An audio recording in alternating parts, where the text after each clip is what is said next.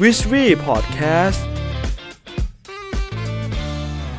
ฮัลโหลสวัสดีครับสวัสดีครับขอต้อนรับเข้าสู่ Wishry Podcast นะผมสร้างทุกวันให้เป็นวันที่มีความหมายครับ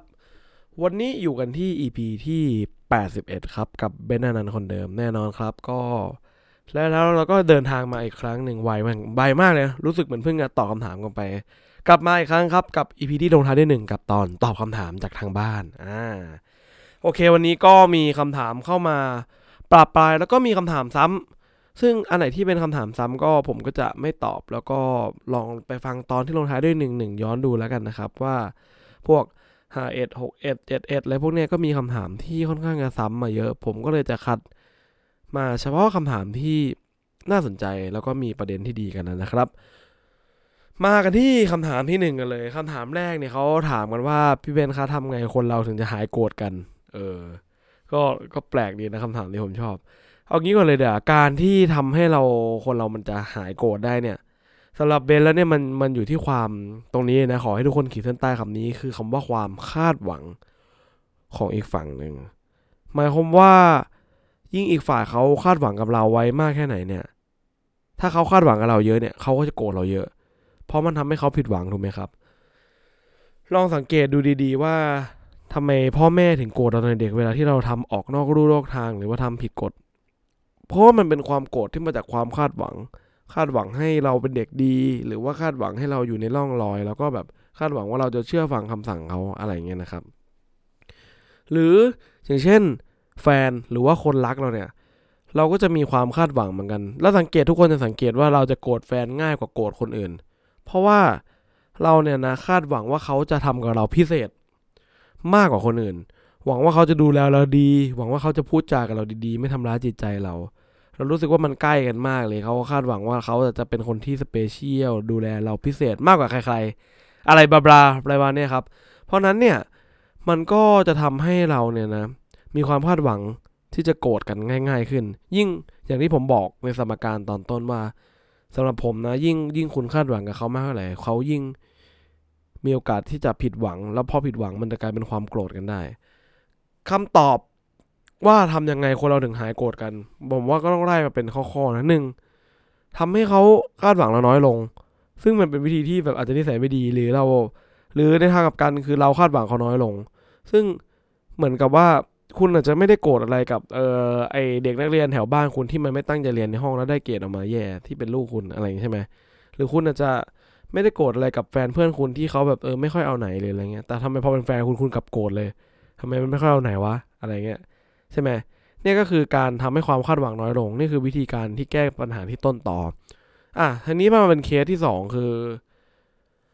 เคสที่เขาโกรธเราจะทำไงหายโกรธคือก็ต้องงอเขาอะครับแล้วก็ถ้ามันก็ต้องขอโทษนะเราก็ถ้าเขาให้โอกาสเราก็อย่าทำแบบนั้นอีกไม่งั้นเราก็จะโกรธกันไปซึ่งตรงนี้ต้องย้ำเอาไว้เลยอยากให้ทุกคนเนี่ยจะต้องจำเอาไว้เลยนะครับว่าถ้าคุณงอเขาเมื่อไหร่หรือเขางอคุณแปลว่าพวกคุณ2คนตกลงที่จะสร้างบรรทัดฐานหรือระบบคู่กันขึ้นมาใหม่สำหรับเรื่องของพวกคุณเลยหมายความว่าถ้าใครที่ทำสิ่งนี้อีกฝ่ายจะต้องเป็นคนผิดหรือโกรธนั่นเองเพราะงั้นเนี่ยต้องลองสังเกตดีๆก่อนนะครับว่าการที่เราโกรธแล้วไปง้อเนี่ยถ้าคุณไปง้อทุกๆครั้งที่คุณทำผิดเช่นสมมติว่าคุณเป็นแฟนกันแล้วคุณเวลาเดินด้วยกันแล้วคุณไม่จับมือกันตลอดอะไรเงี้ยอันนี้เอาแบบสุดโต่งกันเลยนะไม่จับมือกันตลอดแล้วอีกฝ่ายโกรธเงี้ยแล้วคุณยอมขอโทษมันแปลว่าคุณตกลงรับข้อมาตรฐานเนี่ยนะว่าต่อไปนี้เวลาตูเดินกับเองเนี่ยเราต้องจับมือกันนะเว้ยไม่งั้นก็จะโกรธกันนะซึ่งบางครั้งเนี่ยเราก็ต้องสังเกตให้มันดีก่อนนะครับตรงนี้ว่าความโกรธเนี่ยมันมาจากความคาดหวังใช่ไหมแล้วถ้าเกิดเราไปตอบสนองความคาดหวังนั้นให้มันอยู่ในระดับความคาดหวังเดียวกันมันแปลว่าเราก็จะต้องยกมาตรฐานให้เราสูงขึ้นนั่นก็คือตามความคาดหวังที่สูงขึ้นของเรานั่นเองโอเคประมาณนี้นะครับงงไหมโอเคมาถึงคำถามที่3บ้างคำถามที่2นะครับเขาถามว่าถ้าปีที่ผ่านมาเนี่ยนะพนักงานลาออกเยอะมากเลยในมุมมองของผมเนี่ยในมุมมองของเบนซ์เนี่ยนะในมุมเจ้าของธุรกิจเนี่ยเราสะท้อนให้เห็นอะไรบ้างว้าวชอบคำถามนี้มากคือ คำถามเนี่ยมันเป็นอะไรที่แน่นอนอ่ะมันถ้ามันมีพนักงานลาออกในองค์กรผมเยอะมันต้องสะท้อนอะไรสักอย่างว่ามันเกิดท็อกซิกอะไรขึ้นในองค์กรผมแน่นอนใช่ไหมครับซึ่งบางครั้งไอ้ท็อกซิกเหล่านี้มันก็ท็อกซิกก็คือเหมือนเป็นแบบเขาเรียกว่ามลพิษขึ้นในองค์กร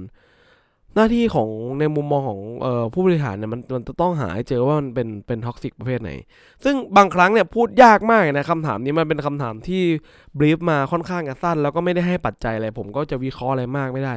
แต่แน่นอนว่ามันต้องสะท้อนให้ ไม่มุมมองจากภายใน internal องค์กรหรือ external องค์กรจากภายในหรือภายนอกก็ทางใดทางหนึ่งบางทีสมมติว่าองค์กรคุณไม่ได้ทำอะไรผิดเลยนะแต่ว่าอยู่ดีๆเขาเรียกว่าอะไร segment ตลาดอะองค์เขาเรียกว่าวงการเนี่ยค่าจ้างของพนักงานสูงขึ้นแต่องค์กรคุณอยู่กับที่ซึ่งก็ไม่แปลกที่เขาบางคนที่มีความตั้งใจมากกว่าการรักตัวองค์กรที่เขาชอบรักเงินมากกว่าหรือว่าต้องการความแบบมั่นคงมากกว่าเขาก็ต้องย้ายซึ่งบางครั้งเนี่ยมันเป็นปัญหาที่ไม่ได้เป็น internal หรือภายในแต่มันเป็นปัญหาที่เป็น external ใช่ไหมครับเนี่ยมันต้องชั่งน้ำหนักดีๆว่าบางครั้งเนี่ยเราสะท้อนถึงอะไรแต่ว่ามันก็จะมีอีกเคสหนึ่งที่อันนี้เป็นองค์กรที่เพื่อนผมทำก็คือว่าเหมือนประมาณว่าบางทีสมมุติว่าในวงการเนี่ยอายุงานของคนที่ทำงานเฉลี่ยอยู่ที่3ปีซึ่งย้อนกลับไปเมื่อ3ปีที่แล้วเนี่ยบริษัทคุณเนี่ยมันโตขึ้น5เท่าเลยแปลว่าการโตขึ้น5เท่าคุณต้องรับพนักงานเพิ่มขึ้นมหาศาลซึ่งไอ้พนักงานเซตใหม่ที่เข้ามาเนี่ยมันเข้ามาพอดีพอมันครบ3ปีซึ่งเป็นปีเนี้ยเขาก็เหมือนแบบว่าถึงจังหวะที่ลาออกแล้วเขาก็เหมือนอยากจะเปลี่ยนงานรู้สึกว่าเริ่มแบบ learning curve เรื่องการเรียนรู้มันเริ่มอิ่มแล้วเขาก็อยากจะย้ายงานเขาก็เลยย้ายงานไปทำงานที่อื่นซึ่งจังหวะนั้นมันก็ไม่แปลกเพราะงั้นเนี่ยบางทีคุณต้องวิเคราะห์ให้ออกว่าเฮ้ยมันเป็นที่ internal หรือเป็นที่ external แต่อย่างที่ผมบอกไปว่าแบบมันวิเคราะห์ยากนะครับสำหรับคำถามนี้ว่ามันสะท้อนให้เห็นอะไรแน่นอนว่ามันต้องสะท้อนเห็นถึงการเปลี่ยนแปลงในองค์กรแน่นอนแต่ว่าอีกมุมนึงถ้ามันเกิดจากภายนอกอันเนี้ยเราก็ต้องปรับตัวไปตามสถานการณ์ที่มันเกิดขึ้นแต่ถ้ามันเกิดจากภายในบางทีคุณต้องดูให้ออกนะเว้ยบางทีมันผมเคยแบบบางทีมันมีแบบแค่คนคนเดียวที่เป็นปัญหาในองค์กรเป็นท็อกซิกแล้วทำให้แบบทั้งองค์กรแบบหน่ายกับเขาเพราะว่าเขาสนิทกับตัวหัวหน้ามันก็เลยทำให้คนอื่นไม่กล้าฟ้องไม่กล้าอะไรอย่างเงี้ยคุณก็ต้องหาโซลูชันหรือหาวิธีการที่จะมาควบคุมมาตรการนี้ว่าเราจะทำไงเราถึงจะได้ฟีดแบ็กจากลูกน้องเราหรือได้ฟีดแบ็กจากคนในทีมเราโดยตรงซึ่งก็ต้องลองปรับตัวกันดูนะครับสำหรับเรื่องนี้ก็ขอบคุณสำหรับคำถามมากเป็นคำถามที่สนุกดีแล้วก็ถ้าครั้งหน้าถามมาอยากให้ใส่ดีเทลมากกว่านี้หน่อยว่ามันเป็นเพราะอะไรอายุงานหรือเปล่าหรืออะไรลองวิเคราะห์ดูนะครับแต่ที่สำคัญคือมันสะท้อนอะไรแน่นอนนะครับเรื่องนี้โอเคขอบคุณสำหรับคำถามที่2ครับมาถึงคำถามที่3เอาอีกสักคำถามหนึ่งแล้วกันโอ้โหคำถามที่ถามว่าอยากรู้ว่าคุณเบนซ์เนี่ยนะเคยมีความกลัวอะไรไหมแล้วคุณเบนซ์เนี่ยเอาชนะมันยังไงคือพี่เบนซ์เนี่ยดูเป็นคนที่กล้าคิดกล้าทำไม่ค่อยกลัวอะไรนี่คือคำถามนะครับถามว่าผมเนี่ยกลัวอะไรไหมแล้วเอาชนะมันยังไงดูเป็นคนที่กล้าคิดกล้าทำไม่ค่อยกลัวอะไรเออมาตอบคำถามนี้กันกลัวสิครับหรืออะไรครับผมเนี่ยเป็นพวกขี้กลัวสุดๆเลยคือความจริงแล้วหลายๆคนเนี่ยอาจจะเห็นว่าผมเนี่ยทำธุรกิจที่มันหลากหลายแล้วก็ดูหลากหลายประเภทมากๆแล้วก็ไม่ได้เกี่ยวข้องเลยไงเป็นคนแบบกล้าทำกล้าเสี่ยงแต่ในความจริงแล้วมันไม่ใช่แบบนั้นเลยจริงๆลึกๆกับผมเป็นพวกคอนเซอร์เวทีฟมากๆนะเป็นพวกแบบไม่ชอบความไม่ปลอดภัยคือบางทีมันพูดยังไงดีพูดอย่างนี้ดีกว่าว่าถ้าแบบผมลองวิเคราะห์ตัวเองนะแบบทำไมผมถึงกล้าทำธุรกิจเพราะว่าส่วนใหญ่มันมันเหมือนแบบว่าเขาเรียกว่าผมมักจะทำอะไรที่ผมแบบรู้จักมันดีดีกว่าระดับหนึ่งสำหรับผมคือผมต้องรู้จักมันดีก่อนระดับหนึ่งแล้วผมสามารถจะพิจิตรหรือว่าคาดการณ์ในอนาคตได้ว่าถ้าผมทำอันนี้ไปซ้ายขวาเกิดอะไรขึ้นขวาหน้าหลังเกิดอะไรขึ้นแต่คุณเชื่อไหมว่าทำไมผมถึงรู้ตรงนี้มันมาจากการที่ผมเล่นเกมไหมคุณคือผมไม่ชอบเล่นเกมที่มันเป็นจัมป์สแควร์ที่มันแบบเดินอยู่แบบแหวะอะไรนึกออกปะผมไม่สามารถจะเล่นเกมพวกนี้ได้เพราะผมแบบตื่นเต้นมากเลยแล้วมันกลัวแบบไม่อยากให้มันเกิดแล้วรู้สึกรับไม่ได้เวลามันเกิดแต่ทำไมพอทำธุรกิจผมกลับไม่กลัวเพราะว่าเหมือนผมรู้ว่าเฮ้ยถ้ามันเกิดเป็นเคสที่ worst case เป็นเคสที่แย่สุดมันจะเกิดอย่างนี้นะโอเคอย่างน้อยมันยังอยู่ในการคำนวณผมแต่พอผมไปเล่นเกมที่มันเป็นจัมป์สแควร์มันแบบเฮ้ยผมไม่รู้ว่าเดินไปจังหวะไหนมันจะเกิดมันแค่รู้ว่าช่วงเวลาเนี้ยเงียบๆเงี้ยอาจจะมีออกมานะแต่ว่ามันก็ทำให้ผมแบบกลัวอยู่ดีเงี้ยโอเคไร้สาระมากกลับมาเรื่องว่าที่ผมรู้จักตัวเองคืออยากจะเสริมนิดนึงว่าบางทีอะไรที่ผมบอกผมรู้จักเนี่ย บางทีผมเอาแค่รู้จักมันสักเกิน 55% ของความรู้ชุดนั้นน่ะผมก็เป็นคนที่ค่อนข้างที่จะกล้าลงมือทำแล้วนะเพราะผมเชื่อว่าผมไม่สามารถที่จะไปเรียนรู้เข้าใจมันได้ถึง 80-90% หรอกเพราะว่าผมเชื่อว่ากว่าผมจะเข้าใจตรงนั้นนะผมต้องใช้เวลารอนานมากเพราะนั้นผมมีความคิดชุดหนึ่งที่เชื่อว่าเราต้อง learning by doing ก็คือการเรียนรู้ผ่านการลงมือทำเพราะว่าบางทีถ้าผมไปศึกษาโฟล์ระบบการทำงานของธุรกิจบางอย่างทั้งหมดเลยหรือว่าอะไรก็ตามที่ผมเริ่มต้นใหม่หมดนะคือต้องไปดูให้มันครบรอบนึงเนี่ยมันเสียเวลาจริงๆนะครับบางคนสมมติคุณพูดง่ายๆอย่างอสังหาคุณจะสร้างบ้านหลังหนึ่งคุณต้องใช้โฟล์ศึกษาเรื่องบ้านไปนั่งดูคนอื่นเขาสร้างบ้านเป็นปีกว่าคุณจะได้เริ่มสร้างเองเพราะนั้นบางทีผมอาจจะใช้ช็อตคัทโดยการหาเอ็กเปิดมาช่วยหรือว่าพยายามเรียนรู้ผ่านการลงมือทำไปเลยคือผมพยายามจะทำไปเลยทำดูให้มันครบรอบหนึ่งพอทำไปครบรอบหนึ่งเนี่ยผมจะเริ่มเห็นแล้วว่าอะไรมันเป็นยังไงแต่ถ้าผมเอาแต่อ่านตำราหรือดูเขาทำเนี่ยมันก็จะวนๆไปไม่ได้เริ่มสักทีใช่ไหมครับเพราะงั้นเนี่ยคำถามคือเราเอาชนะความกลัวยังไงเอาชนะได้ไหมหรืออะไรเงี้ยเป็นคนกลัวไหมคำตอบคือกลัวครับเป็นคนกลัวแล้วก็เอาชนะไงก็ไม่ได้เอาชนะนะแต่ว่าเป็นคนที่แบบชอบเริ่มอะไรจากเล็กๆก่อนหรือว่าเวลาทำธุรกิจเนี่ยผมก็จะเริ่มจากอะไรที่มันสามารถจะล้มได้แล้วแบบไม่เจ็บก่อนอย่างในภาษาธุรกิจเนี่ยเขาเรียกว่า MVP ลองไปศึกษาคำนี้ดูนะครับเขาเรียกว่าminimum viable product ซึ่งพอเราทำธุรกิจแบบ MVP ก่อนเนี่ยเราลองดูก่อนปุ๊บ